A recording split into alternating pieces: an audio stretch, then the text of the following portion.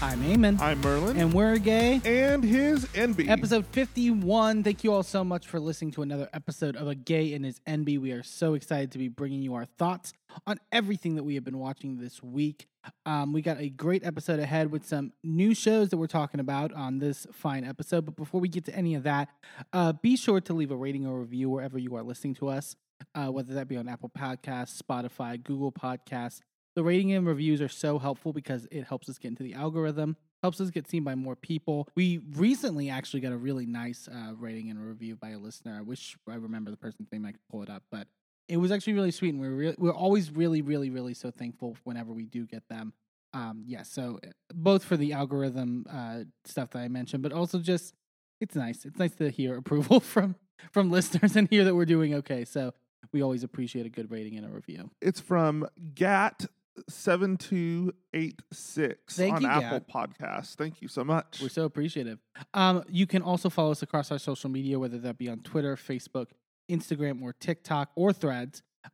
We are posting new content over there every day, including clips from the podcast and memes and our instant thoughts on things that we're watching. So be sure to follow us across the board there at A Gay and His NB. You can also get merchandise from us over at agayandhisnb.threadless.com. Over there, you can purchase merchandise from us and a variety of things, including shirts and towels and stickers and various other items. We have now 8 designs up on the store, including our 50th episode anniversary design that Merlin put together. It's amazing. I really love it. Thank you, babe. Yeah, and I think you guys will love it too. So go check that out at agayandhisnb.threadless.com. Also, if you have a question for us that you would like us to answer on a future episode, you can submit that to us at agayandhisnb@gmail.com, and we may answer it on a future episode of the podcast. So we always love feedback in any way that you can give it to us. We're so appreciative of it. Thank you for listening to us for 51 episodes, hopefully 51 more down the line. But what are we getting into on this episode, babe? This is a special, we're doing some non-Bravo stuff finally on A Gay and His NB. There's been a bit of a drought. Yeah, we are going to be talking about the premiere of season 45 of Survivor. And we have thoughts. We are also going to, before we get to that, we are going to talk about the premiere of season 32 of Dancing with the Stars. Yay, we sat down and we really kind of were anticipating this a lot. We'll watch Dancing with the Stars on occasion, but it's not really a thing that we've sort of dedicated to watching every season. But I mean, with Ariana and Mauricio being on, we kind of had to. Well, Ariana, I love me some Mauricio too. If it was just Ariana, I still would have watched. If it was just Mauricio, I would not have. So you're right. Ariana definitely made it feel like more of an event, I would say. And the fact that they put her as the final dancer of the night really highlights that they knew what they were doing. Oh yeah. They were like, we are keeping everyone for I forgot how long the premiere episodes are, 2 hours, and they do a commercial break between every dance, and I'm like, oh, okay, can we go a little faster? It was a lot, but I think I liked what we saw. I thought for the most part it was really good. We had the new judging, or not the new judging, the new hosting, I should say, of Alfonso Ribeiro and Julianne Hough, which I don't need. This is the first in the while without Tyra, right? Yes. Which I had heard was a mess. Yes. Julianne took over the spot that Tyra was in. Last season, they had brought in Alfonso to be with Tyra, and that still didn't work. The training reels were not sufficient. So they just went without Tyra. And then Julianne Hough used to be a dancer on the show. Right. And then she moved to the judges table last season or the season before and was there. Because they had 4 at one point. Right. And then now she is co-hosting with Alfonso. And now we have the other judge that has taken our beloved Lynn's space on the judging panel. What is his name? Derek Hough. Yes. Huff. The other Huff. Huff and Puff. Which one's Puff? I don't know. There we go.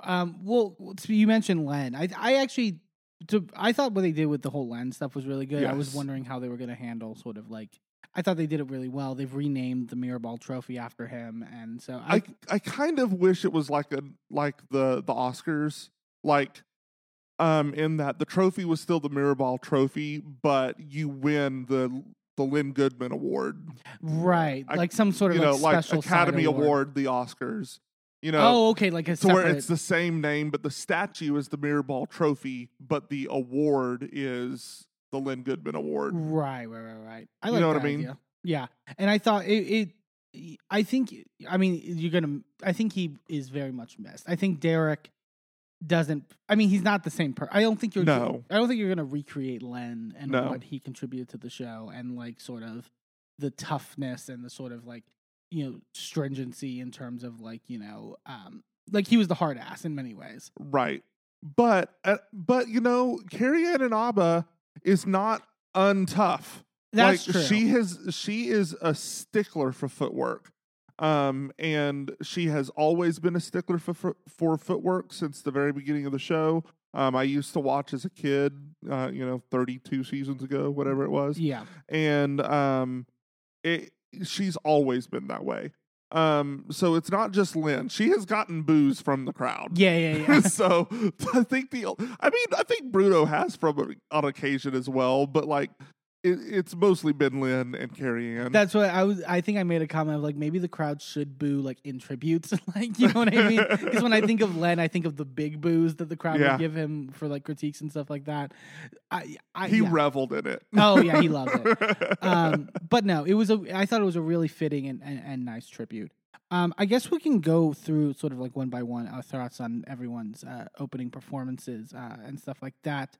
The first up was Xochitl Gomez, who was paired with Val. Xochitl is in Marvel. Yes, she co-starred. Help me out, man. In Doctor Strange and the Multiverse of Madness. Okay. She was kind of his not sidekick because that reduces her role, but like she was a co-star with him. Okay. So it was him, Sochi, and Elizabeth Olsen as Wanda Maximoff. She was fabulous in that movie. Loved her, so much in that movie. And she's pretty young, right? She's like 18, 19, I want to say. I don't know. Is she that young? Well, we'll see. What does Wikipedia say? I feel like they made reference to it. I can't remember. Oh my God, she was born in 2006. No, thank you. But yeah, so so she did the cha-cha for her first dance. I thought she did really well.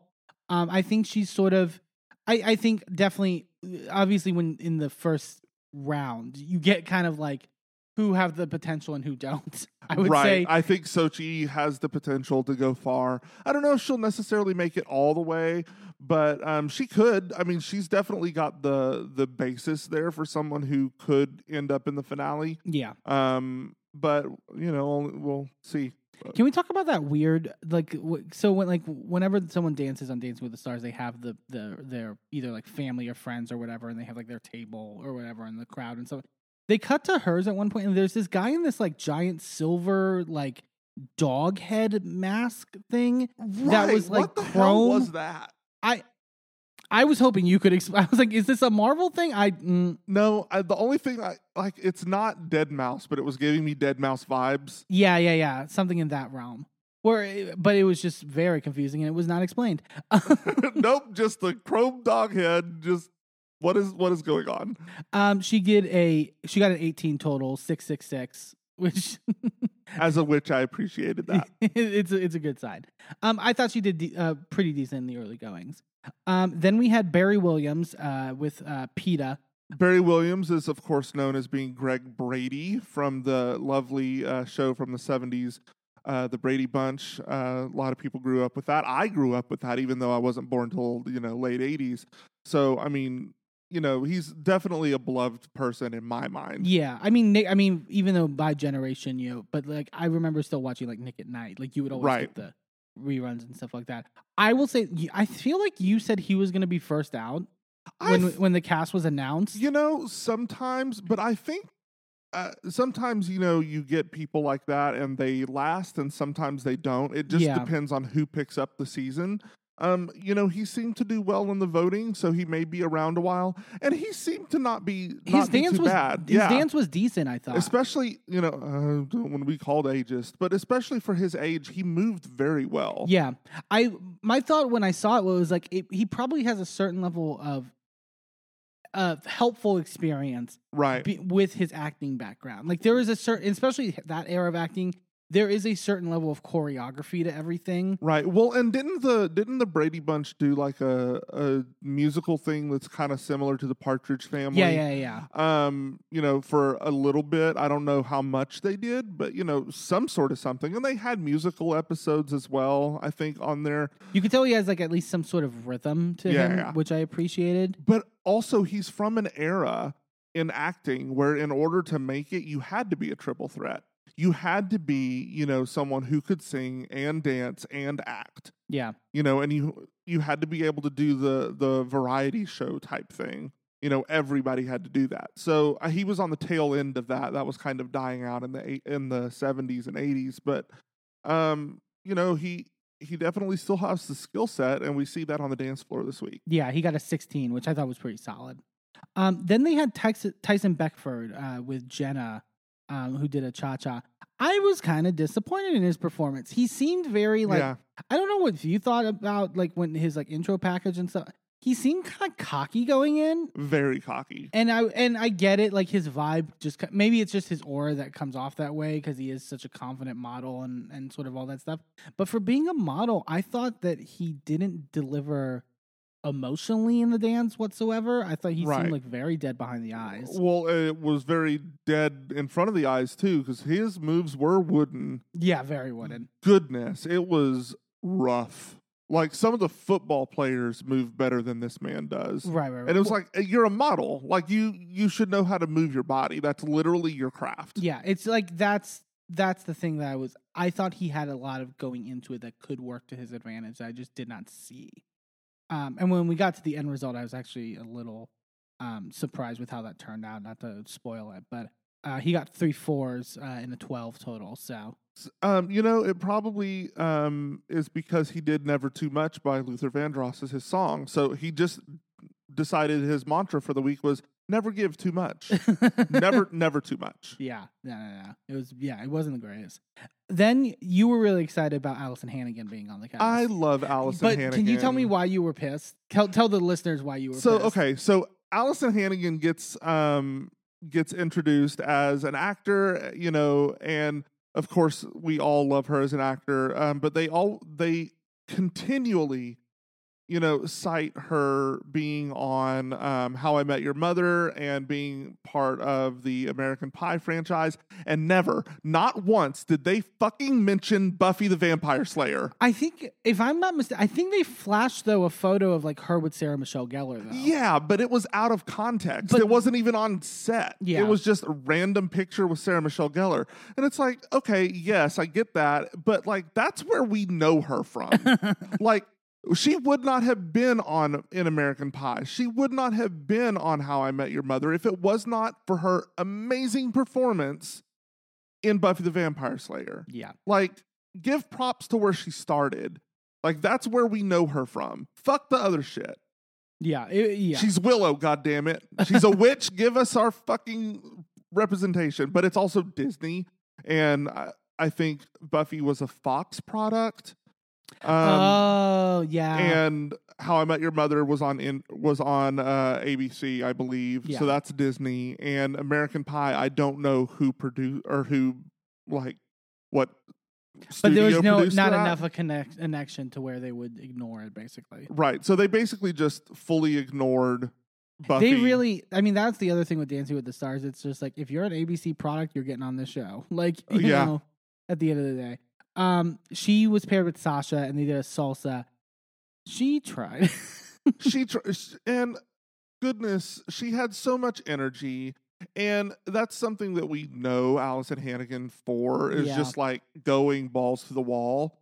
And she sure did. And it was enjoyable, even though it was not technically sound at all. I think they gave her, because she got a 5.44, so she at least got 1.5. From Carrie Ann. Carrie Ann. And like they did like the dip. You know, what's that move where it's the dip where they like she just goes backwards and they catch her behind the head or whatever? I don't know what the name of it is. Yeah, I don't know. I look at it and go, ooh, that's pretty. Yeah, exactly. Yeah. But I thought like that element was what kind of like helped her a little bit in that regard, because otherwise she was kind of missing a lot of steps and was like. But she sold that shit on her face. Well, she could have sold me a bridge in the middle of the desert over a river, and because she was kind of it was almost played up in a way where it's like I don't like what was intentional, what was not. You know what I mean? Like where it's like there was sort of an affableness to her that like helped with that. Yeah, and it's not like she hasn't done any dancing before. Like there was a musical episode of Buffy, you know, so she's done a little bit. Wasn't she the one who said that like she got kicked out of her ballet class because she wasn't good enough? Or like her teacher, like she had a ballet teacher who was like mean to her or something like that. Yeah, so I think so. Like, getting back at her. So well, I think that she didn't necessarily get back at her, and maybe her teacher was correct, but she definitely had fun, and we had fun watching her, and that's really what counts with Dancing with the Stars. I think people discount the fact that this is at the end of the day entertainment. This is not a standard dancing competition where you get on there and have to be technically perfect. At the end of the day, people want to see people that they love having fun. And she delivered that. Yeah, I thought she did a good job for her. Then we go to Harry Jowsey. So he's from Too Hot to Handle, which is a reality show. And he's paired with Riley, this is her first season, and she was originally on Dancing with the Stars Junior. So this is her first time on like the full main franchise. He's the one that was just basically abs with a face, right? Essentially, yeah. Yeah. He like showed his abs and yay. His posture was terrible, I thought. Awful. Like he was just down, like shoulders like really bent down, like head down. It was just like there was no like. As bad as I thought Tyson was, I thought he was worse. I agree. I thought Harry was my least favorite in terms of actual performance. Like. I don't know him really. I don't watch because Too Hot to Handle is like a Netflix, one of those Netflix dating shows. I'm not the biggest fan of like the Netflix reality genre. I the only one I liked on there was The Circle. Yeah, that one was fun. But like, apparently it's much more popular than like because people watch like Love Is Blind and like all that. So it's like maybe he'll have a big enough following. I mean, I guess they saved him this week because he does not go home, surprisingly. Yeah, they carried him enough. Hell, he's not even in the bottom 2. Yeah. Which just blew my mind. I thought, we'll get to I think it was a fucked up bottom 2. Jason Mraz was next with Daniela. I'm not the biggest Jason Mraz fan. Not like I don't hate him. Like it's not like fuck him. He's a bad person. I just know he has the one song I know, and then yeah. I feel like his music is not for my generation. I mean, it's just he's a singer-songwriter type, and if you like singer-songwriter type music, then you're going to love Jason Mraz. Yeah, I mean, it's a very different genre. But he had great energy, I thought, on like fabulous. He was the best of the night at that point, I would say, for sure. Like by far. Like good energy, good footwork. You were talking about how like the sort of like it kind of went to the sort of like misconception that some people have of like, it's sort of harder to be, or it's easier to be a man on this show than a woman. Yes. And I would say, it is. While I think women are expected to perform more than the male stars that get on here, because just women in dancing in general have to perform more to be at the level of a pro. So it's more obvious when they're not a pro. The men, when they don't perform well and don't match the energy of their partner, it is more obvious. Right. Because there is such a gap in the energy. Like, you can't be a tree and expect for your partner to not completely outshine you. Yeah, exactly. Like, you have more ability as a female to sort of give to play up certain things or to sort of like, have this graceful intent, I guess you could say. Yeah, I mean, it's just, and it not to mean that there's anything in Jason's performance that relates to that, because Jason did amazingly well. I thought, I personally would have had him tie for second best of the night, but maybe that's just my bias. Yeah, I agree. I thought he did really well. I think he'll definitely be a front runner. I agree. And I think he'll probably have the votes in terms of a lot of like, because I mean, people love Jason Mraz. Next was Jamie Lynn Spears. I was gonna say her partner was Alan. She got a 15. Moving on. Well, okay. So apparently, I've not seen this firsthand. We watched our lovely friend Emily Hanks from She Speaks Bravo do a live watch of Dancing with the Stars the other night, and she had mentioned that Brittany. There was a report. There was a report that Brittany had said supportive things of Jamie Lynn being on the show, and if they've mended fences, I don't know how much of that is PR. Fair. If they have mended fences, I don't know how much I can hold on to a grudge when the aggrieved person is not holding on to a grudge. So, like, I don't have any skin in the game. Yeah, I didn't really appreciate her saying in her like little video package thing. In my family, we had a lot of tough love. Girl, like we want to forget. Like I don't need, like I didn't need Lynn there. Like I did not. Like I either needed Brittany in the audience. Yeah, that's not gonna happen. Or I needed there to be no mention of family. Yeah. Just talk about her time on TV. I would love, after this is all said and done, to hear what Ariana had to say.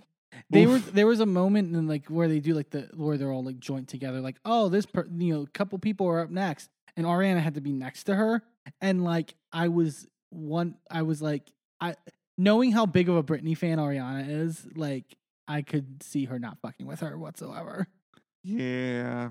Then we had Adrian Peterson, NFL player, with his partner Britt, and they were performing a salsa. They did decently well. I don't remember too much. Anytime there's these like celebrity shows and there's like a football I zone out. Yeah, I'm like he was fine. He was middle of the pack. Yeah, nothing to write home about him particularly. Lele Pons was next with her partner Brandon, who is a TikTok star but she's from Brazil. Right? Brazil, somewhere in South America. It may be Argentina. But she does like dance videos on TikTok, right? So like, but it seems like the videos they show were like. Well, she apparently started on Vine before TikTok. God, Vine! It's like Jesus Christ. Yeah, she doesn't look that old enough to be like in that Vine era. Yeah, I don't know. But she did a tango that was, I think, pretty impressive. Overall, she got a 6.76. Definitely, it plays, I guess, fast and loose with the people who like have the dancing background going in. Like that's always been a big hot topic with like Dancing with the Stars and stuff like that. But I think I don't know her following. I think they said like something like 5 million or some like crazy amount of like followers she has or something. Yeah. So, yeah, we'll see. I really thought Mira Savino did really well. I thought so too. I really enjoyed that. And I thought she was so like, there was a genuineness to her and sort of like like you could see like when she was getting praise and like the critiques and stuff like that, how much it meant to her to sort of like. Well, and she started out a little rough. But her costume was doing a lot of work for her at the very beginning. But after a little bit, she started really getting into it, and you could see the hip action was there. Yeah, it wasn't just the costume. I think Bruno pointed out like her legs are actually really solid. They're fucking gorgeous legs. Mm-hmm. Like those legs were plucked off of a Barbie doll and put onto her body. Like gorgeous legs. Yeah. And I think that I agree with their critique of just like you have all of that element of it, just like bring the confidence into your face and sort of like, you could. I actually think she could do really well at the end of the day. She got a 17 total. Then we get to Mauricio with his partner Emma. I love that they were like, you may know me from Buying Beverly Hills, my Netflix show about real estate. It's like no one knows you from that. They know you from The Housewives. Yeah.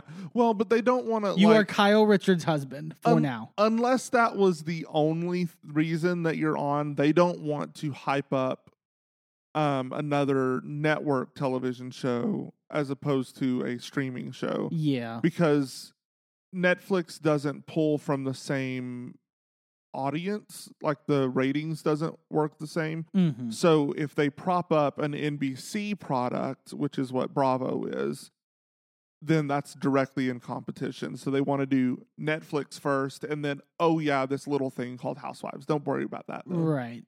But he definitely is trying to sort of like pave his path as like his own reality star, and I'm just like, I haven't watched his show, but like it doesn't. I don't know. I don't find Mauricio, controversial opinion, because there's, he is, in many people's opinion, the hottest husband and all that stuff. I think he has lost that title in the last year or so. There's a couple contenders nipping at his heels. But I don't think he's charismatic enough to carry a reality show. Yeah. In my opinion. I think he's a great side character for Kyle. Yeah. And that's about it. Yeah. And speaking of Kyle was there. And didn't jump up and, onto her feet until the camera was on her, and then she like didn't even get onto her feet before the camera was gone. And had no ring on. Uh-huh. Which I thought was interesting. Yep. Only one daughter was with them. It was the one that I think they have both. No, they have 3 children, right? Well, it was the daughter that was on camera was the one who was on his show with him. Okay. Which is why I think she was the one that was on camera. I can't tell them apart, to be honest. I don't know. Well, part of it is that we binge watched everything, so they grew up so fast in front of our faces, and it's really hard to like go, okay, which one are you? Are you Farrah? I don't know. Last time I remember Farrah, she was 7. Like I don't know who you are. I'm sorry. He did a jive. It was decent. It was just a little. He gives dad vibes, like dad dancing at a bar mitzvah. I think they made that comment on the. Yes. He was doing this. So in a jive, you have to kind of have this bouncy thing going on. Right. He was doing too much bounce, not enough dance. Mm-hmm. And maybe he can find that level. Maybe he'll excel next week, because next week is Latin week. Yeah, that's what they were saying. But the jive was not it. I thought there was stuff there. Like there was a couple things that there was that one moment like right before they go into like the big moment in the song, but where he kind of like slips a little bit, you could tell, and sort of like has to readjust. But like I thought there were some good points to it, Yeah. Then we had Charity Lawson with Artem. Charity is from The Bachelor. She's like from what I think she said, she's the only, maybe not the only one, but I think one of the only like couples to make it on The Bachelor. So credit to her for that. Yeah. She was great. Her tango was the highest score of the night with a 778. Definitely, I would say nipping at Ariana's heels in terms of the front runner. So and we have our favorites. So unfortunately, we will be rooting against you, Charity. Yeah. I mean, overall, actually, you know what? I'd be fine if she went home early just to get out of Ariana's way. Yeah. But I really enjoyed watching her dancing. I will say, there was mention of, I think, 3 other Bachelorette winners that have been on Dancing with the Stars. Mm-hmm. So it's like, okay, she's holding her own against those other 3. Yeah. She's continuing that tradition of doing well. I thought it was a really good dance. I thought it was really, I really enjoyed the choice of Only Girl in the World by me, Rihanna. Oh, yeah. I thought it was cute. I thought it was really well done. Then we had Matt Walsh with Coco. I was so mad at the judging on this. I thought he did much better than they gave him credit for. I thought that he did much better than they gave it credit for. I would like to notate that this is comedian and actor Matt Walsh. Not political figure Matt Walsh. When they would just release the list and I didn't see any pictures, I was like, "Are you motherfucking?" And I was so thankful. No, he. Yeah. Thank God. What show is he from? The Office. Sure. Like when you know his face. Like once you see his face, you're like, oh, that one. Old white guy with a mustache. Yes. But I thought, and he obviously is doing like the funny shtick in his like sort of intro package. But here's the thing. I thought he did really solid actually, and not like amazing. I wouldn't put him in like towards the top, but I thought he maybe would have gotten a 15 or something. They gave him a 12. He did. He like the fact that Allison Hannigan got a point more than him. I thought was weird. Yeah, they put him on par with Tyson and Harry, which I thut was completely not bullshit. Correct. Yeah. And then so then we get to Ariana with her partner Pasha. It was like everything they built to it perfectly to where I was so excited and anticipated everything. I kind of wish that there had been a way to hide what dress she was wearing until because she basically did a dance costume version of her revenge dress from the reunion. So good. It was fucking fabulous. And like they start in like this mock-up of the bar at Sir with all the purple lighting. It was it was everything. Yeah, I loved her. She really got me emotional in the package too. And I know like Scandival hasn't been that long ago, but it really does feel like a big journey for her in terms of getting to this point. And like I love the message that she's going into this season with. I think she has I think even if you're not someone who watches Vanderpump Rules, and what she laid out in terms of her story, I think she's going to be someone that a lot of people are going to root for. Yeah, because it's like you are finding the confidence through this medium, and we know watching Vanderpump Rules, like Ariana's been very open about like struggling with like mental health and sort of like self-image and all that stuff. So to get to see her just like be sexy and be like so confident on there was really awesome. I initially was disappointed that she wasn't going to be singing Good as Gold with this, obviously with this dress. She wasn't going to be dancing to Good as Gold. But I feel like they'll save it. The fact that she did Love Myself by Haley Steinfeld was such a good so song. Good.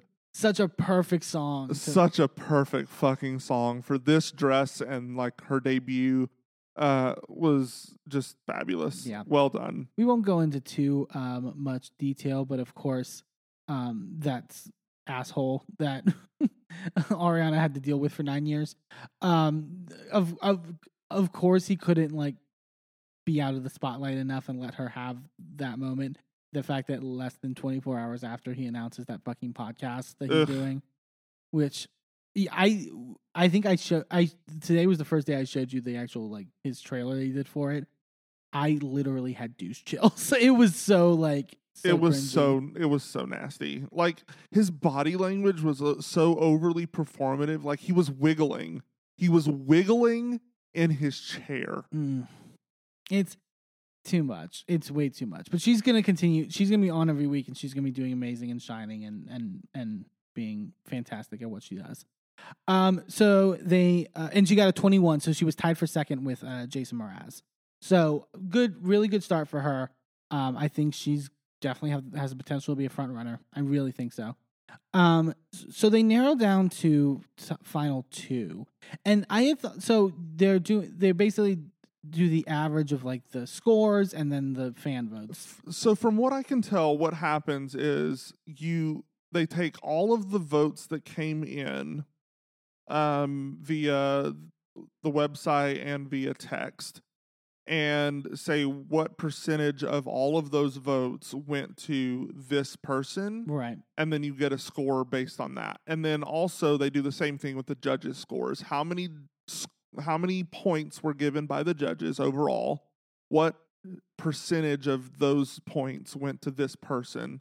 And then that gets tabulated together to become your score. Somehow the bottom two ended up being Matt Walsh and Mauricio, which I was very shocked by. But I think it's because all the Bravo fans came in and went all out for Ariana, and there was nothing for Mauricio to have. That's possible. Yeah, I wonder. Well, because I don't think it's a response to the divorce stuff. I can't think, because who would blame Mauricio in terms of that? No. But it. I don't know, because I feel like Vanderpump pulls from a similar audience to Beverly Hills since it's spun off from there. Yeah. But also, who was voting for Jamie Lynn? Right. Who was voting for Jamie Lynn? Right. Can we be honest? Like, that's what, and you know, her score was good enough, I would say, to probably help her in certain realms. But It could have been a demographic that was maybe skewed a little bit younger than us, who watched her on Zoe 101, but don't really have an allegiance to Brittany. Sure. So it could have been that, but that's an awful young demographic to be pulled out for Dancing with the Stars. Yeah, exactly. Dancing with the Stars is very much the 40 to 60 demographic, and it's like because the Zoe 101 fans would be like only like slightly younger than I am, so like maybe in like their mid-20s. Yeah, but that's going to end up being older Gen Z and not millennials. Yeah. I don't know. I didn't see where that, but I thought it should have been Harry in the bottom. I thought I agree. For sure. And I was sad that Matt went, because for some reason, and also, so they're not doing, for some reason I thought it was that they went down to a top 2 and then the judges voted. It used to be that they went down to a bottom 3. Or bottom 3. It used to be that they went to a bottom 3 and then the judges saved one. Right. And then the bottom of the bottom 2 went home, I think. It's been a few minutes, but yeah. Yeah, and Matt Walsh went home, which I was just like, that was disappointing to me. I mean, I'm glad that we get Mauricio for at least another week, but like, yeah, I thought he had way more potential than some of the other people. At the end of the day, but overall, I don't think we're going to be reviewing Dancing with the Stars every week. No, I think what we'll end up doing is we reviewed it this week. We'll do a midpoint. Mm-hmm. So after episode 6, and then we'll do one after the finale, which is episode 11. Yes, but we will definitely be watching every week, and we will be supporting Ariana, and we will be voting for Ariana every week. So yeah, we're excited. I think it was. I'm very much rooting her on to get that mirror ball, and I think she has the most potential of any Bravo person in order to get it. I would have loved because I think Kenya was the most recent one on Bravo. Spirit of I think so. And I feel like I would have loved to see her win, but I don't know if she had the fan support. I think Ariana can get it. So we're excited. We're going to take a brief commercial break, and then when we come back, we're talking the newest season of Survivor 45, the premiere. Don't go anywhere.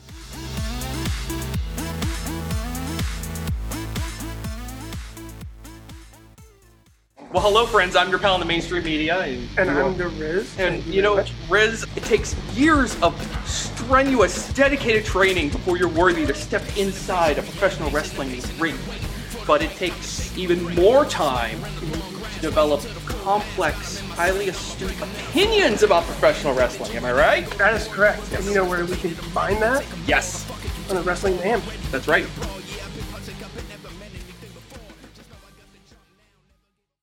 I'm Eamon. I'm Merlin. And if you're anything like us, you live your life out loud. And when it comes to issues of discrimination, inequity, and outright bigotry, we use every platform we have to speak out against systems of oppression that perpetrate violence against marginalized groups. That's why we are so proud to wear designs from the Survivors Know merch store. Their team has created designs that feature unapologetic, empowering, and survivor-centered messaging that range from mild, like accountability is love and toxicity is not on the menu, to a little more spicy. Like one of my favorites, fuck your laws, fuck your system, transformative justice now, which has a cute little happy flower on it. Each design is available on a variety of items from t-shirts and hoodies to bags, blankets, magnets, and even stickers. And as more items become available, the options will continue to grow. 100% of the proceeds go back into supporting the amazing work done at Survivors Know to support survivors, workers, and survivor advocates by organizing, challenging the status quo, and creating alternatives to the systems that fail us. Support Survivors Know by shopping today at survivorsknow.threadless.com. That's survivorsknow.threadless.com. Sidekick Media Services. We are your sidekick in business for social media, video production, and more. Find out more at sidekickmediaservices.com.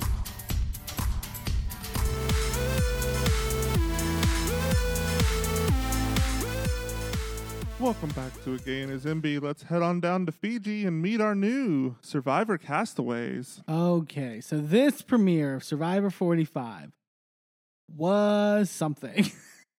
Yeah. I still don't know what to think. We were very, we had an opinionated like couple hours afterwards, just like discussing what we had just watched. It wasn't bad, I will say. It was it was in the sense that it was entertaining. I was very entertained. Was it the best gameplay? No. Am I hopeful for the best gameplay this season? No. I need to talk to the casting department. What's going on, guys? Like, and from what I was seeing from interviews, I think like Jeff seemed very excited about this season, and that it could be. Who knows? Like, maybe if they decide to no, because never mind, that won't happen. But like I was thinking, maybe the person who went home this week, they'll decide to replace with one of the Alternates, because they fly the alternates out too. The alternates are on the island. Sure, but I don't think that's happening, and I think we'll get to it. It's hard to digest, I think. We see everyone sort of arriving on their boats sort of initially. I will say they did say that we were supposed to be getting the intro back. The classic Survivor intro that had been gone for seasons. I think that we're getting it back next week. I'm sick of the cold opens. I get it. We're in a new era where it's like you don't have intros like that anymore. Really, on reality television, everything's a cold open. Or on TV, really in general, a lot of shows, even primetime shows, don't have an opening sequence anymore. Yeah, they just give you the title splash after a cold open, and then you head on into the rest of the show. Yeah, not only like I need it for this season, but also I need it retroactively. I need to go on to Paramount Plus and all that stuff and put those things in retroactively, because I feel bad because everyone deserves to have that intro. I feel it's such an iconic intro for the show that like, oh yeah, it's really important. But we have the three tribes, the Bello tribe, which is in blue, the Lulu tribe, which is in yellow, and then the Reba tribe, which is in red, which I was like, is Reba going to show up on the island? Like, what the...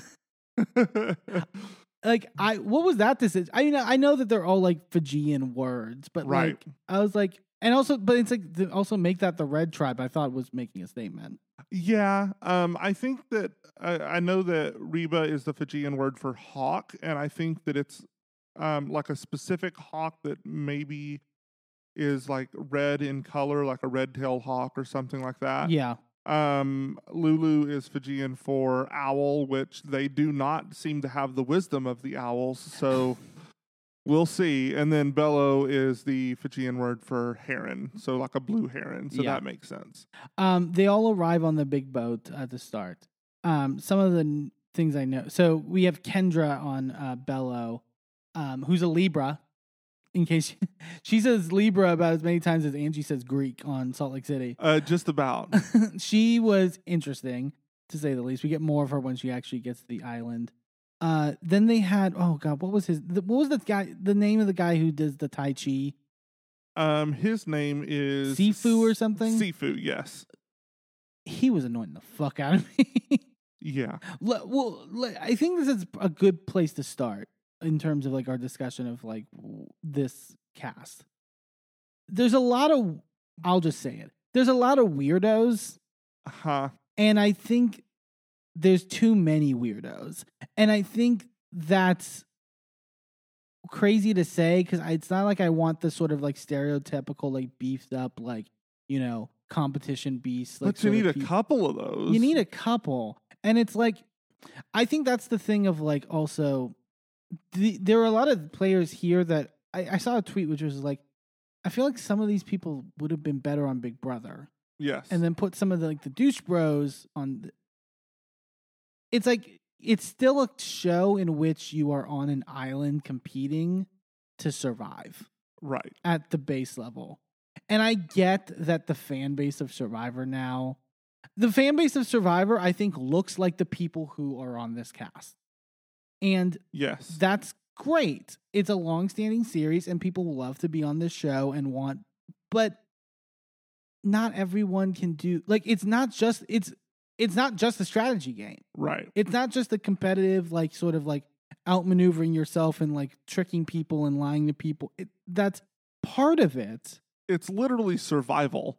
It's like, it's in the title. Yeah. Like, there's so many other elements to it. And I don't know why, like, I didn't feel that way much with last season. I thought, like, you had, like, Carolyn and Yam Yam, and like Carolyn famously did terrible in challenges and was like, you know, but I didn't feel the helplessness that we're seeing this season, like, in terms of these people who I don't think need to be there.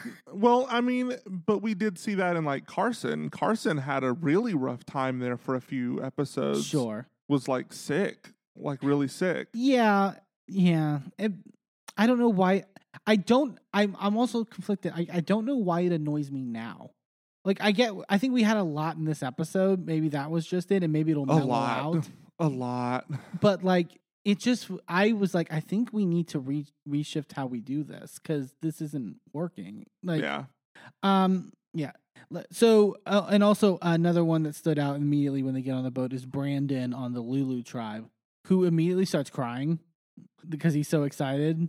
And it's just like a high pitch, like Jeff like calls on him at one point. He's like, "Yeah, I'm so excited." I just like he's like, which I get. I love, but then that excitement and that eagerness to be here and be part of the game doesn't then translate past the beginning of this first challenge. Mm-hmm. And I felt bad. Like getting annoyed by him. You know what I mean? Because he's not a bad person. Like I don't. I really like him. I've been following him on Twitter for a couple weeks, and like he's really cool. He's really chill. Like, he seems to be passionate about the game. Yeah. So, like, I get it. And it's funny because I feel like the people who are really passionate about Survivor, like you were saying, would do better on Big Brother. And the people who are really passionate about Big Brother would do better on Survivor. Right. It's like there isn't a, like, you were saying, like, because I think because you were saying at one point when we were like, you could have never done Survivor, basically, right? And you were like, I probably couldn't do Big Brother either. I'm like, but you could though. They're not like you got to put together a puzzle and then like you know. But there's some physical challenges on Big Brother that I think I would injure myself trying to do, and I am not the kind of person who, when put under that level of pressure, is able to just say, no, I can't do this. Yeah. We're not watching extensively the new season that has Suri on it of Big Brother. I've been watching clips and sort of like I've been following what's been happening without watching any of the episodes. I feel like she must have been like, felt like so like readjusted in terms of that, because it's like, you know, in like the Survivor scene where like she couldn't walk across that balance beam or whatever in the ocean and was struggling so hard and was like crying and stuff like that. It's like you don't have to worry about half the shit in this house. Like, yeah, that's fair. I mean, I probably could do Big Brother. I think I would be more comfortable doing like the UK version of Big Brother. Sure. Because their challenges are not nearly as physical. But I feel like you would rage quit. Oh, the UK version, because those people are insane.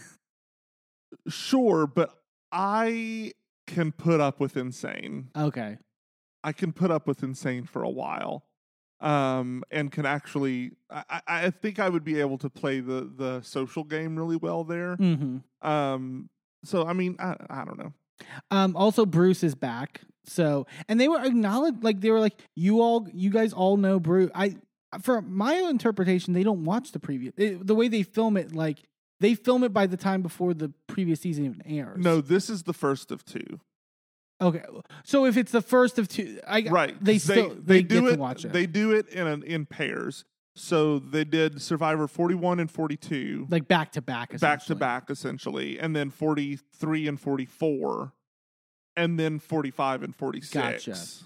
For some reason, I always thought it was like once, but so it's like completely back to back, because like it's so similar. They literally take a week, reset the island, and have the new people come in. Similar, like to how they did Traitors the first season, where they filmed like the UK version and then the US version back to back. Yeah. But so he's back. He's talking about how excited he is. He makes a comment when Jeff is calling on him about like, yeah, it's like a fresh start. I don't really come into this with any advantage. I'm starting.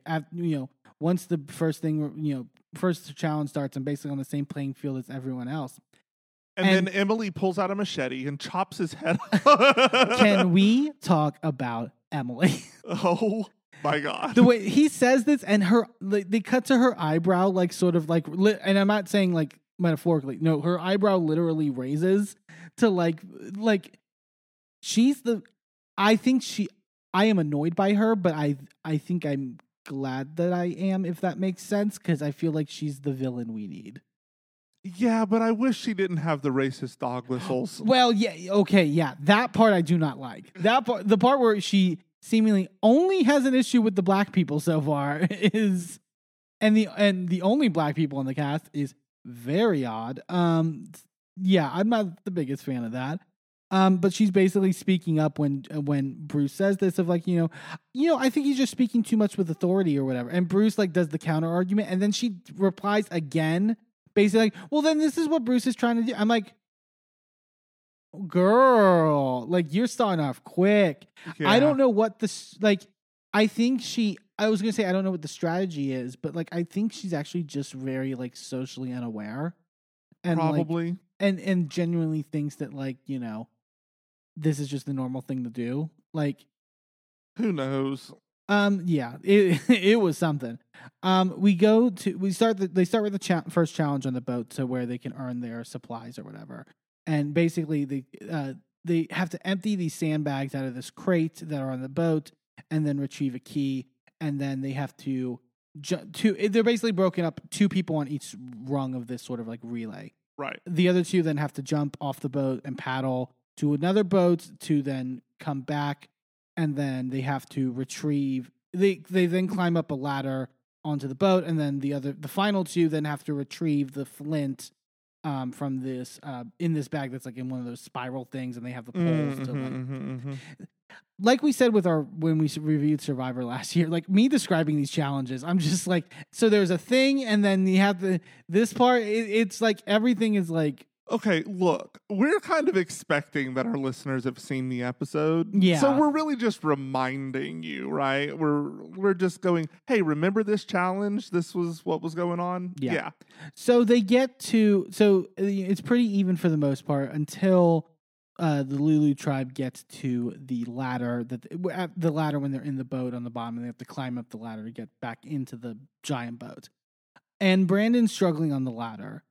And I'm still slightly confused. You've explained it to me multiple times, and I hear you, but I still don't get it. So the issue is that when you are under the water trying to pull yourself up onto something that is out of the water, the surface tension of I'm going to get into physics here. The surface tension of the water holds you down. The larger you are, the larger that tension is. Okay. So because he is a larger guy, it is going to be difficult for him to get out of the water to climb up onto something that is above the water, like the ladder is. Yeah. Especially because the only way to do that is to put your feet on the bottom rung and kind of pull yourself up. And what is at the bottom of you? What is at the bottom of you at that point? Your ass, which is the biggest part of your body. So, and the bottom rung is still, there's a couple rungs that are under the water still. It's just the one rung, but yeah. Yeah. It was, but he was basically like, I can't do this. Like, I can't. Well, it completely sapped him of all his energy. He needed to climb back into the boat, which would have been much easier to do, and then get on the ladder from the boat. But Sean, who was with him just goes up the ladder and is just waiting with everybody else, and he's just not coming. And they're like, "Yeah, maybe you should go help him." Like, I don't know. And then he finally gets up there and just collapses, like just straight up like crawling to the mat. Well, and part of the issue is that when he was in the water, he started having a panic attack. Yeah.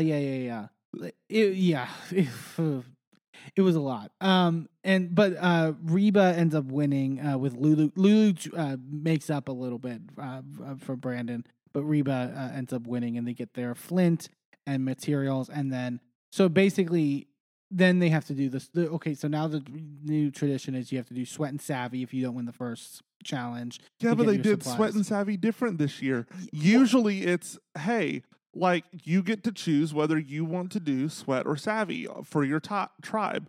Great. They did that for the first 2 seasons. Yeah. Then the last 2 seasons, it was whoever came second place in this challenge got to choose Sweat or Savvy, and then the other tribe got what was left. Right. Now it also changes because when they're still on the big boat, they have to pick the 2 people Right. immediately. Used to be when you get to your camp, you get to decide as a team. Right. But here, they immediately have to pick the 2. For Lulu, they picked Zabaya. I can't. It was one of the. I just can't remember the pronunciation. I think it's Zabaya. And Caleb.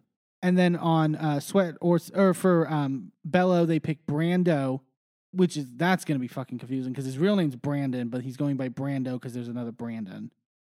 We had 3 Matts last yeah, season. It was so much. Like we had Matt, Matthew, and Maddie with D's.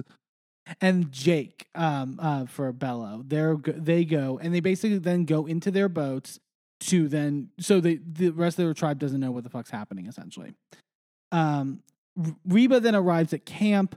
They immediately notice that on the front where you have like the Survivor logo and then your tribe name or whatever, there's like lettering above and below. But it's like nonsense. It's basically like runes. Yeah, it's like some like decipherable, like whatever. Mm-hmm. We find out what that entails into later. They're sort of talking and sort of introducing themselves. Julie on the tribe says that she's a single mom. You could say a single mom who works 2 jobs on the Reba tribe. I would have given her so much respect if she had actually leaned into that. Yeah.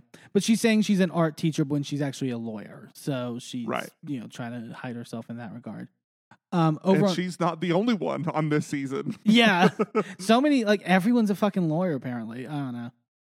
Bruce on the Bello tribe, the rest of the Bello tribe get to their camp and they're trying to basically sort of like do stuff before they can find out if they're going to actually get their materials. Bruce talks about how he doesn't want to come off as the leader or the dad or anything. He like prefaces this to like the entire group essentially, and then immediately takes charge. He's literally like because they're working on like the shelter and stuff like that. He's like, so because he did have a little time on the beach while they were building shelter before he got yeah, but he was delusional the whole time. You can't trust him. He had a traumatic brain injury. you want to trust him on how to do the palm fronds or whatever? Well, he was like, yeah, don't waste time with palm fronds. That's like the worst. That's the biggest thing to waste. It's like, okay, but you don't have a machete, so like, I don't know. It didn't seem. What else are you going to do? Yeah. Kendra basically notes that Bruce won't stop giving advice and all that. So it's she says, so you want to be in charge, but you don't want to be in charge. Sounds like a Leo, great. And then it's like, okay, so now we're getting this thing with Kendra that everything is about someone's star sign to her. Look, it's a good system to get a instant read on people. Yeah. It's just it works. Sorry.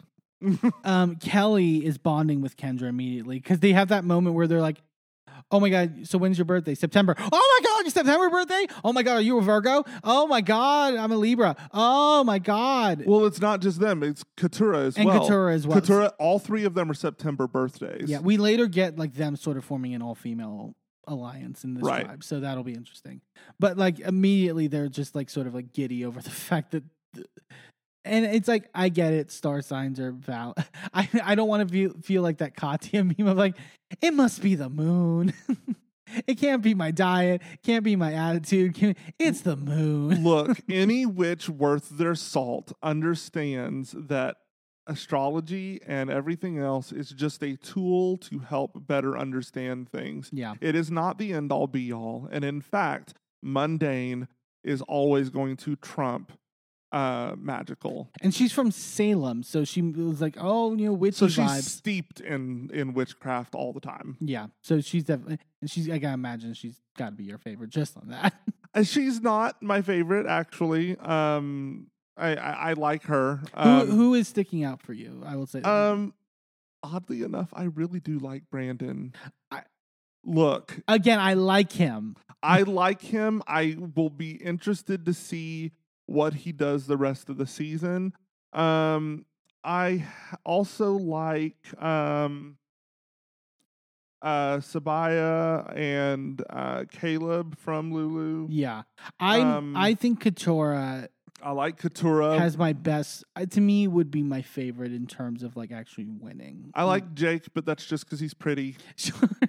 How many potential gays do we have on the cast? We did judge this last season. Honestly, I don't know. I'm only immediately clocking like 1, maybe 2. I feel like Brandon's probably there. Maybe, but it's not in his Twitter profile. Okay. Also, I'm thinking Sean on Lulu might be. But I don't. Yes, but absolutely. But look, we were fooled by Matt last season. And then he goes off and does a showmance with Franny, and they're still together. Right, but Matt wasn't plucked to the gods like okay, Sean is. That's fair. Sean is like yeah. Look, we have an entire episode called but he has gay face about Matt, about us misjudging Matt's sexuality. Yeah. So like maybe our gaydar's not super great. Is it bad that I also play in the straight stereotypes where my immediate thought is like, okay, so all the men that cried, I'm immediately like, well, okay, but it's not about whether they cried or not, but it's more, what they cried about. But even then, it's more about the fact that queer men tend to be more comfortable in their skin and will therefore allow themselves to cry. Yeah, exactly. There are plenty of straight men who are also in that boat, but I would say less percentage-wise than queer men. Yeah. I'd say like 80% of queer men and maybe 20% of straight men. Sure. Emily is immediately suspicious that Caleb and Zabaya volunteered to go to do the sweat and Zav. It's like, there must be a reward. And they're going to give us some lie or whatever when they come back. I know it. I know they're going to do it. But how would they know there was a reward? Well, but that's the paranoia of this game at this point, where it's like you're thinking she's like, anytime anyone's like not near us, I'm immediately thinking they're looking for idols, or I'm immediately thinking they're going off on some reward or something. But my issue though is that you also had the opportunity to raise your hand. Right. They had no extra knowledge. And it wasn't like they jumped up. And it also wasn't like it was day 2 where they'd had chance to find something. This is day 1. Yeah. You have literally not even had a chance to film any confessionals yet. And also it goes to the other issue, which is like you kind of mentioned with Emily, which is that now like the fact that they both decided to go on this, Emily now assumes that they have a deep entrusted alliance and they're barely on this beach. And the only reason she thinks that is because they're both black. Like 1000%. It's a problem. I have a feeling it's going to continue to be a problem this season. Yeah. Brandon comes back to the camp, though, because they did like a medical check on him or whatever after his performance or whatever, and he's fine. He just had a panic attack and all that. But he's embarrassed, basically. I mean, who wouldn't be? Yeah, I get it. But they're freaking out like about the fact that they don't have material. Like, we don't have any material. We don't have a machete to cut down anything. Hannah is just like sweeping the grounds. It's like, what are you doing? Like, it's ground. Why are you sweeping nature? That's not a thing. Yeah, and Brandon's just, I get it. He's just come off of this like medical evaluation, but he also is just sitting kind of doing nothing. And there was a lot of like just wandering on the Lulu tribe at this point where it's like, y'all can at least like. I mean, later in the episode, they call themselves Lulu losers, but really I think it's Delulu is really the tribe name because they are delusional. Delusional. Sound like fucking Taylor after a drink. Oh, we'll get to that next episode, episode 52. I'm so excited to talk about that. We go to them when they're competing in the Sweat versus Savvy. But now it's not Sweat versus Savvy; it's Sweat and Savvy. So now you have to do both challenges in an hour. Right. And the challenge this time is that you basically have to move 40 logs like across the beach or whatever. I think an hour was ridiculous. I don't think anybody would have been able to do that in an hour. Oh, you think? Yeah. Because some of those logs are, I have moved But you have logs two like people. that. Those logs are a lot heavier than they look. I didn't think it was that crazy, but I mean, I probably couldn't. I say that I probably couldn't do it. Don't get me wrong, but just the log that's like 2 or 3 feet long can be like 50 pounds. yeah, And that's a lot, especially on sand. sure. Because You can't really get footing as right. well, and yeah. And Sabaya's like has a military background. She said, I believe. I forgot what. I don't know if she named the specific like branch that she was in. So she seems to be pretty strong and like sort of like willing to sort of like. I would say she's seemingly going to be one of the stronger females, at least in terms of competition. Right. But there were, and then so they're moving the logs, and then the savvy part is they get this like ring puzzle where it's like there's these like 3 ring like towers, and then the flint is like wrapped around it with like rope, and you have to figure out the way to untangle the rope. Yeah, it's one of those that if you know how rope, like, this is going to sound really weird, but if you know how rope works, Yeah. Because have you ever seen those videos that are like on YouTube, or not YouTube, but on like Facebook or whatever, where they're like able to like untangle something just by tying it a weird way? Yep. And they pull. That's, I think, what they were expecting people to do. And like the obvious thing is try to actually pull it through all the things, but I think that they were expecting someone to get in there and just untie. Yeah.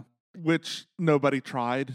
Like, and it was one of those things where it's like if you get too far out of it's like a right. Rubik's Cube where it's like, yeah, like if you don't go the right way, then you make it that much harder for you to. Well, and they do this sort of thing consistently on challenges on Survivor, where they put all of the physical stuff up front to get your heart pumping so that you can't focus on like the mentally taxing puzzles at the end. You need a clear brain to like sort of like digest it. And they both fail, actually. They run out of time, so neither team gets their materials, and it's the first time anyone's ever failed Sweat or Savvy on Survivor, so it's a big deal. They all return back to camp immediately disappointed. When the Lulu two get to their camp, Emily literally just goes, reward. They 100% took the reward. Like, just like vocalizing it. It's like, girl. I can't with this girl. I would have yeeted her off of a cliff by now. But it's like, I get it that like it's created the paranoia like through like the series of the game, because I think I actually like how they kind of did the Sweat versus Savvy production wise, because it allowed, they're doing things. I feel like Survivor is doing things now where it's like, we're going to give you a thing that maybe not is the most consequential, but it's to sow doubt in the tribe. Right. It's like, it was designed to make, that's the only reason they separated them, right? Was to make them think that there's a possibility that you're not actually going to Sweat versus Savvy, you're going to something else. Right. Again, how would they know that though until they got there? Right. They wouldn't have known to volunteer for that, because guess what? You also didn't know to volunteer for that. Yeah. Because if you did, you would have. And so when they get back to camp, basically Sean like immediately tells Sabaya, like, yeah.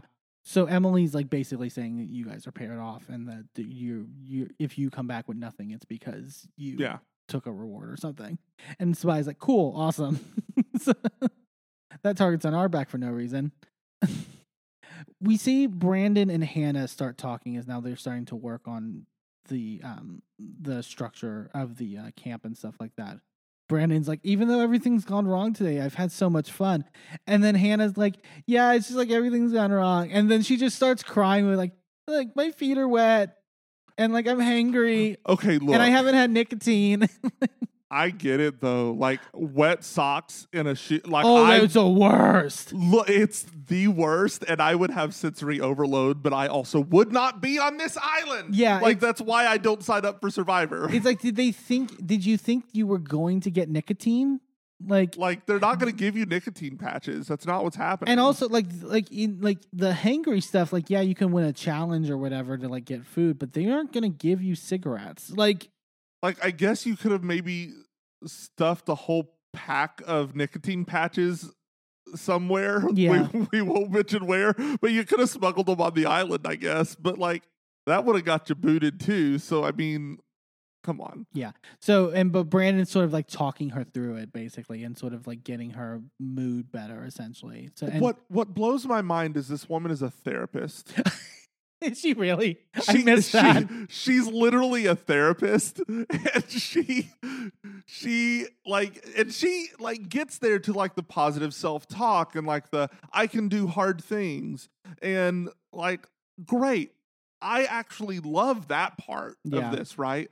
Like talking yourself through doing difficult things and like showing that you can do it with just mental willpower. And I think that is a big part of, what Survivor is about, right? Being able to overcome with sheer willpower. And then she does all of that, and then the end of the episode happens. Well, doesn't it, now that I think about it, doesn't it make sense that she's a therapist with what turned out at the end? Because isn't it in her mind like, well, I'm setting boundaries. Like you know what I mean? Like I'm like, I know my limit essentially. Well, and the thing is like in a world where this is not a reality show that you haven't signed a contract for, where it's just a group of friends like, you know what? Let's go like try to survive for 20 something days in the wilderness. Because then if you quit, who cares? And right. Because if you quit, who cares? But then if you go, like you signed a contract and there's alternates that are sitting there in Ponderosa who could have been in your place. Like a lot of the pushback I've seen, because there's a lot of people online that are pissed about it. Right. I think rightfully so, but there's been pushback online like, none of y'all were going to be in her place. None of y'all are alternate. No, I don't. That's not the point. It's about the fact that having someone quit, like it's really shitty to the other people who were right there. And it's also shitty to the integrity of the game. But also it's like what's the quit about, right? Like that to me is the big thing. Like in the earlier season, and on day 2, we'll get to the response in terms of how the show handled it. But in the earlier seasons of Survivor, when there were quits, I'm like, Survivor was new enough in the zeitgeist to where people didn't know how it was going to feel, how it was going to. By this point, even though you may have not touched on the island and sort of gone through, you know what it entailed. You know you're not getting food. You know you're not going to get cigarettes. You know you're going to get wet every once in a while. So why are you coming onto this island with seemingly no prep? Right. Like, what are you doing for the months leading up to this? Because you've known for a while you were going to do this. Yeah, it's not like a spur of the moment decision that gets made and then you didn't get picked up at a mall in Fiji and then flown out to one of these islands. That's not what happened. No. You applied to be on this show. You sent in an audition tape. You went through this whole fucking process and you did absolutely no preparation for this. You're seemingly a fan of the show, yet you have no idea what it entails to be on this show. So what are you doing? Why are you here? I love this show too. That does not mean I should play the game. Yeah. It's not for me. There was a line that she says at one point. It's like there's bugs and sweat everywhere. And I'm like, yeah, that's why I wouldn't be on this show. You thought you wouldn't be sweating? Like what? I don't understand. We go over to the Bellow tribe. Kendra is getting her alliance together of the 3 women.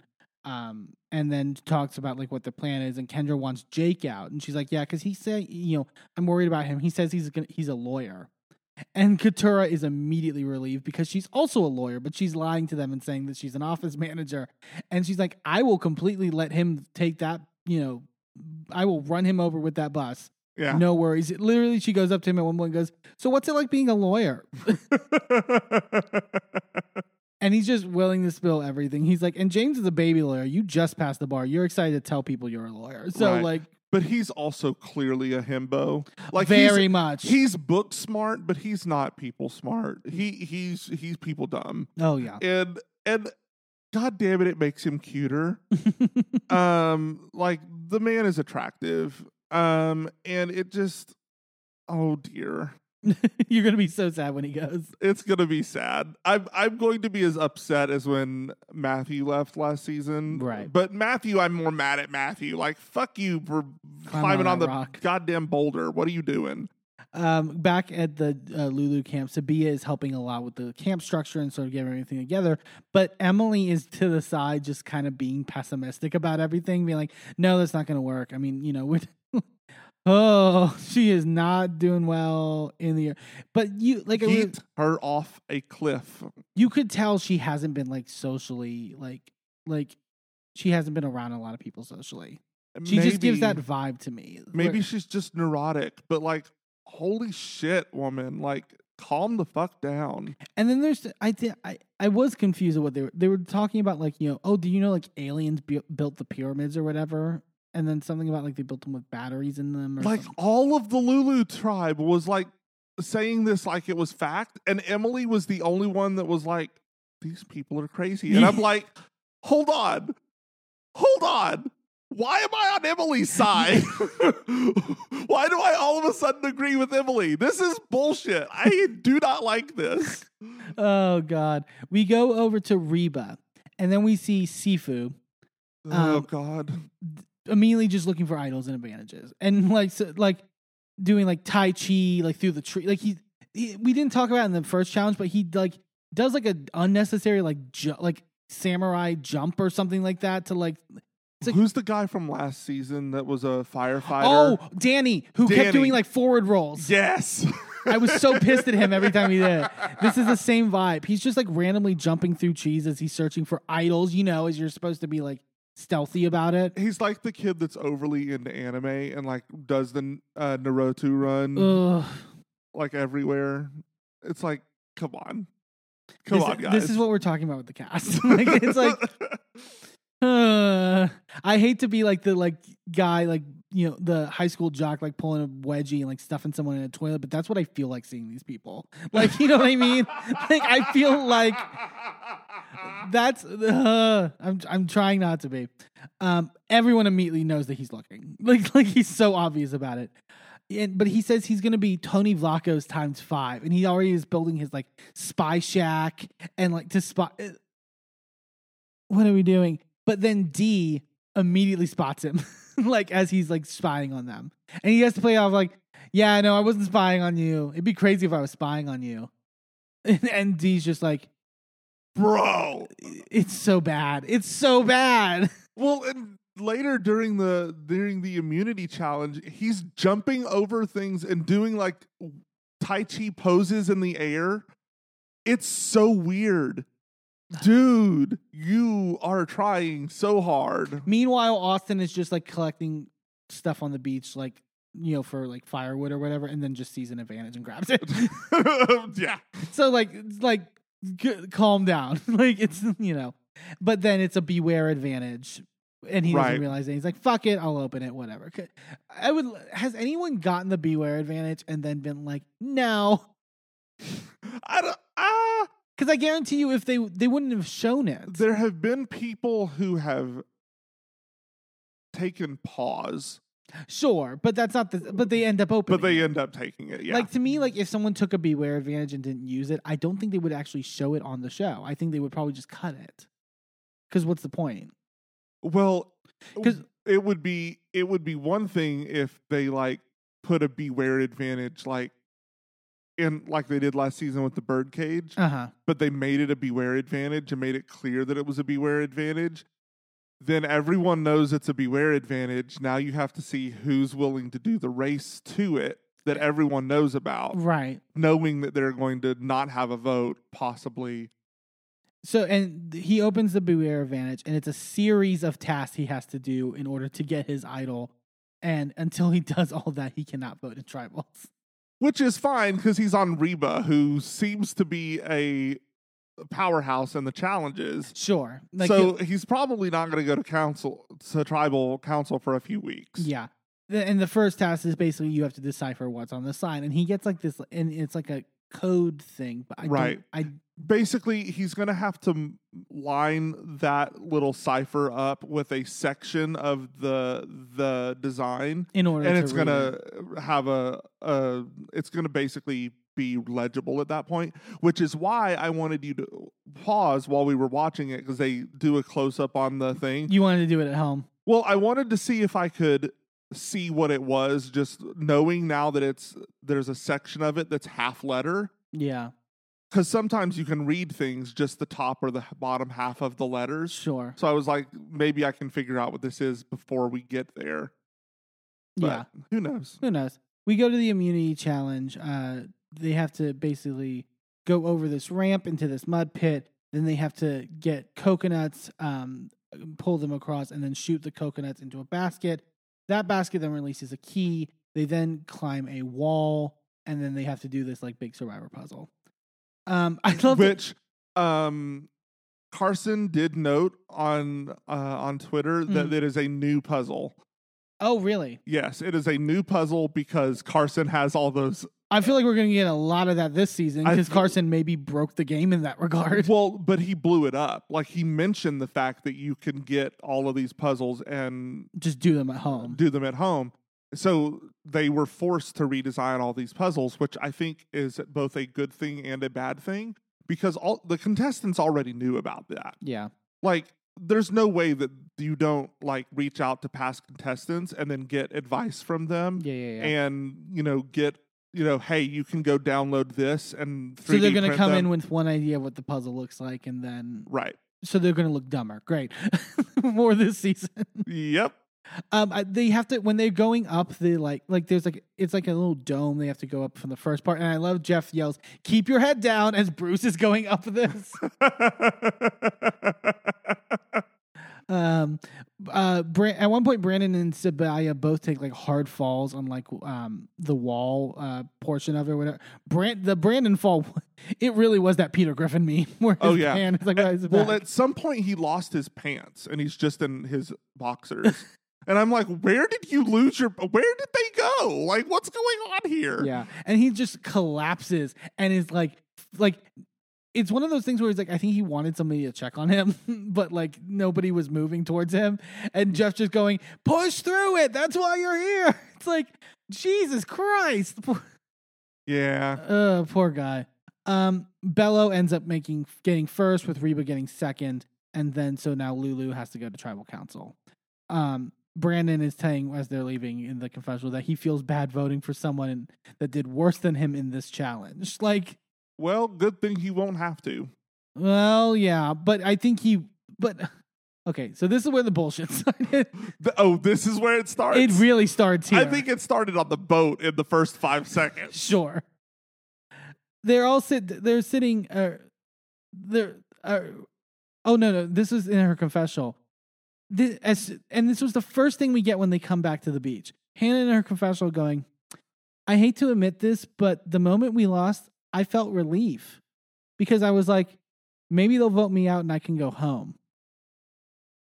I was like, okay, I get the, like, I was like, okay, maybe it's like sort of like a moment of doubt, right? Or whatever.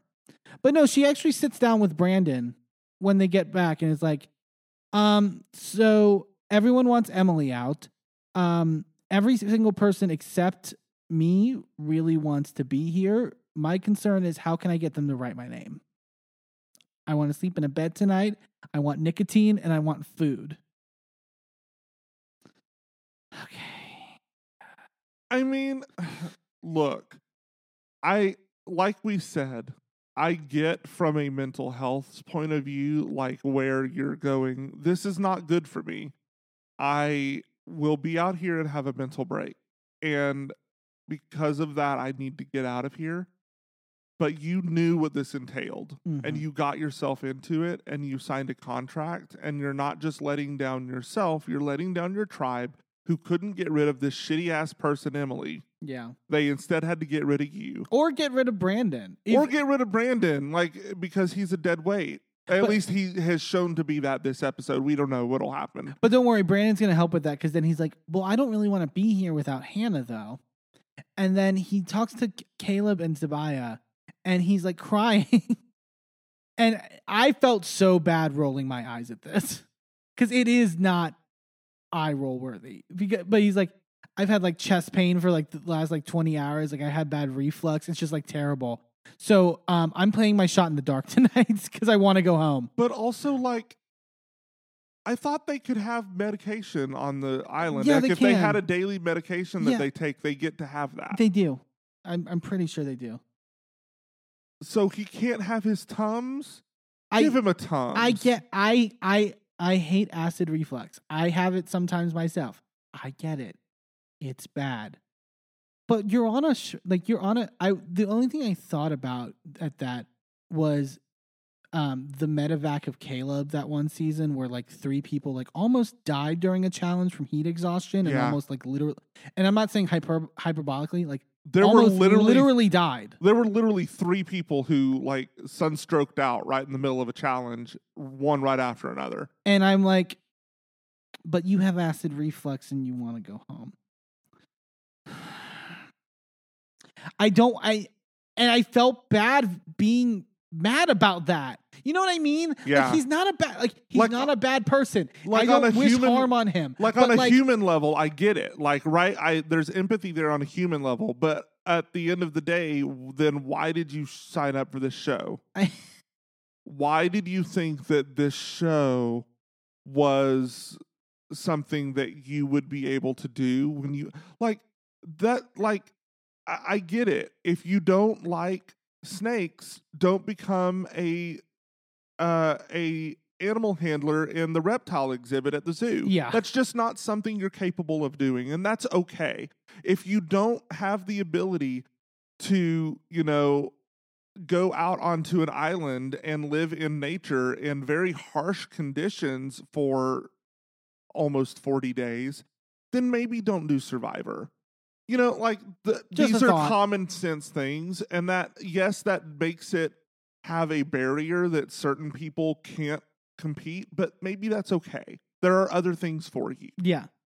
There are Play like we said, traders. play traders, play Big Brother, play any of a million other things. Go on Jeopardy. Like there are other shows that you could go on that won't require that physical dedication from you. Go on, Jeopardy. Oh my god. Okay, but then this was how crazy this episode was. You have 2 people just wanting to go home on this drive, just fully want to go home, but that's not good enough for Emily. No. Emily immediately goes to Brandon and Hannah and is like, I think we need to get Caleb out. We need to break up this alliance that I've clearly made the point to say that it's an alliance. And so like they're like, yeah, Emily's like, write Caleb's name down. Brandon then immediately tells Caleb. I mean, at least good for Brandon's like, nah, that's some fucked up bullshit. We're gonna at least carry the bone. Like if Emily would have just shut the fuck up, like she Yeah. would have been fine. It's crazy. Because when Lulu inevitably loses next week, Yeah. and goes to tribal again, they're gonna send Emily home instead of Brandon, and Brandon's gonna be like, I could be in Ponderosa right now. Yeah. I could have my Tums, I could have a bed, and we got to send this racist home. Yeah. Caleb's like, so my level of trust for Emily is like less than 0 at this point.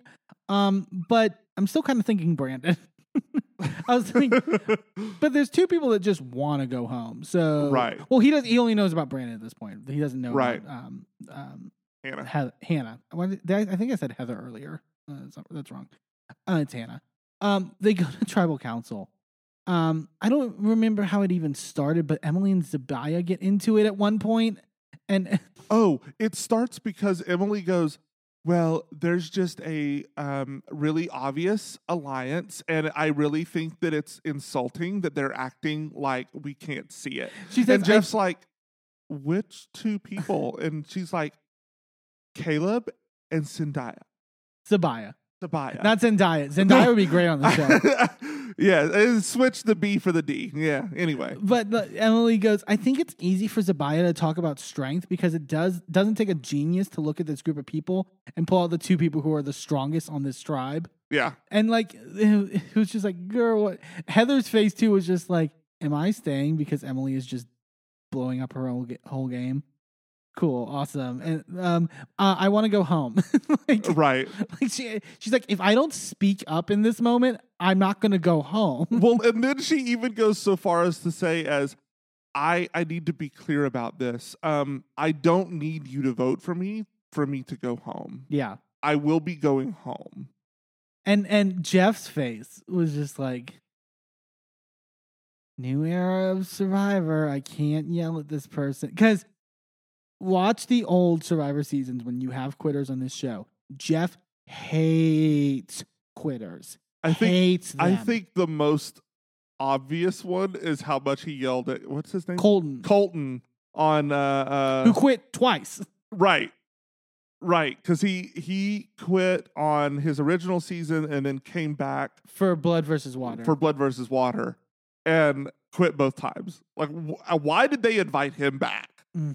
I have no clue. But like he literally despises them. He like doesn't put their torch back up. He literally throws the torch in the fire. Like he's like, you're not like a member of this basically. Like but here Survivor's now in such a new age era where it's like we're all friends and it's family and it's a team building exercise and we're all, we're not mean to each other. We lift each other up. So he couldn't like yell at her.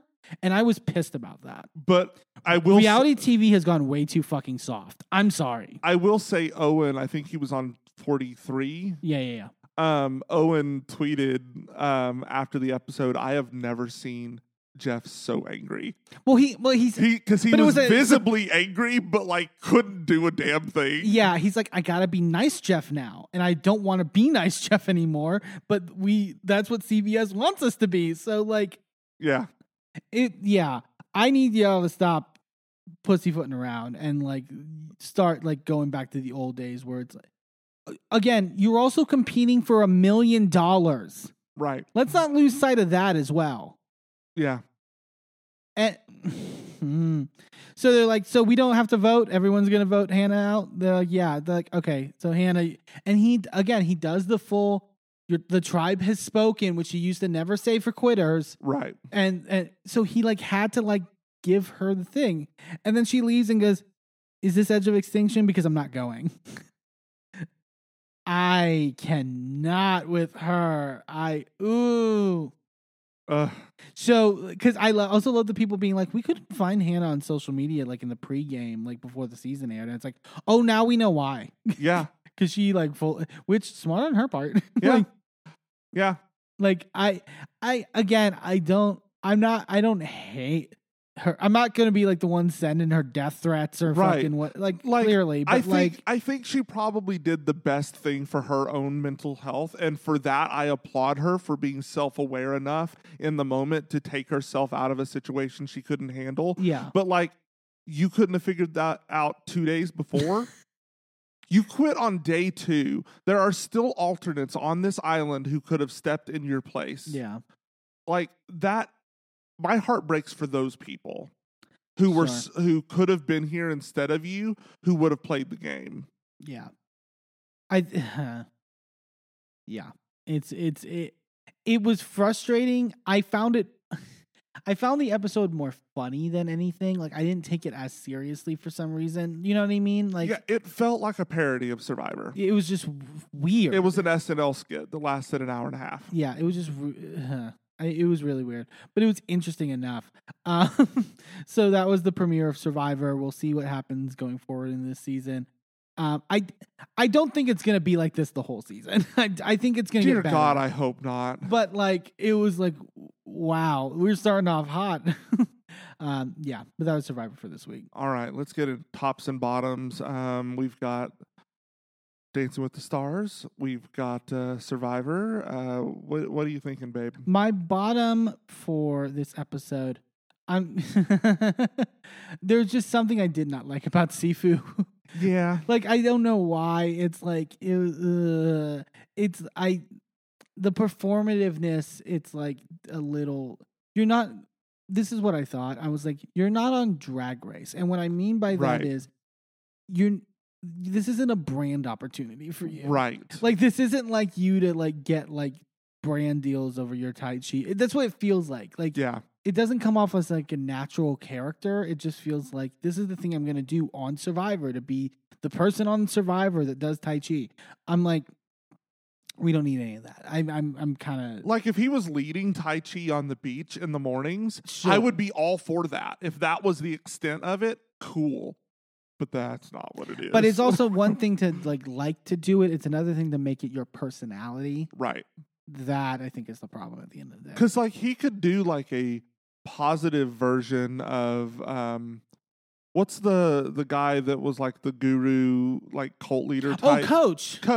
Yeah. Like he could be like a more positive, like hero version of Coach if he wanted to. Yeah.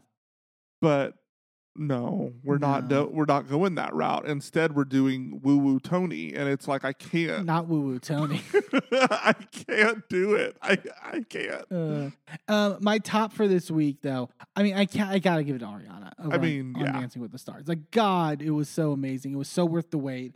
Like, I think she lived up to expectations completely and exceeded them in many regards. She's my favorite to win. I'm voting for her endlessly. I'm standing her. Like, she's Queen Ariana. Loving everything on Dancing with the Stars with her. So yeah, that'll be my top. What about you, babe? I'm gonna start with my bottom. My bottom is going to be the fans who didn't vote for Matt Walsh and Mauricio, because those were not the bottom two. No, It should have been Harry and Tyson. Like, those are the two people that needed to go home. I would have been fine with a double elimination. Let's get them out. I don't want to see them again. Like, that was just bad. Like, come on. It was not good. Other than that, I didn't really have a whole lot of objections on the week. Other than the whole Survivor episode, I thought was lackluster for a premiere. My top for the week is also going to be Ariana, but I do want to give a shout out to Jason Mraz and who was the other one in the top? Charity. Yes, Charity from Bachelorette. Like, both of them were amazingly good. I think it will probably be the three of them and the top three at the end of the season. If it's not the three of them will at least be in the top 5. Yeah, for like, sure. That'll be like, there's no way any of those three are going home anytime soon, unless people don't fucking vote. Vote 10 votes every week. It's not just 10. You do 10 via text, and then you can do 10 on The website. And that pro tip: it's per email that you make an account with, so you can make multiple accounts and vote 10 times per account. Yes. Just saying. Game the system. But yes, that's kind of how I feel about this week. I thought we had some really good performances over on Dancing with the Stars, some lackluster performers on Survivor, and I guess we'll just see where it goes. Hey, thanks for tuning into this episode of A Gay and His Envy. Join us next time for more of our recaps and hot takes. And be sure to subscribe and leave a review wherever you are listening. And check us out on our social media at A Gay and His Envy on all the platforms. A special shout out to Shane Ivers, who wrote Pulsar, the song we use for our theme. I'm Eamon. I'm Merlin, and we're out. This show is a member of the Sorgatron Media Podcast Network. Find out more at sorgatronmedia.com.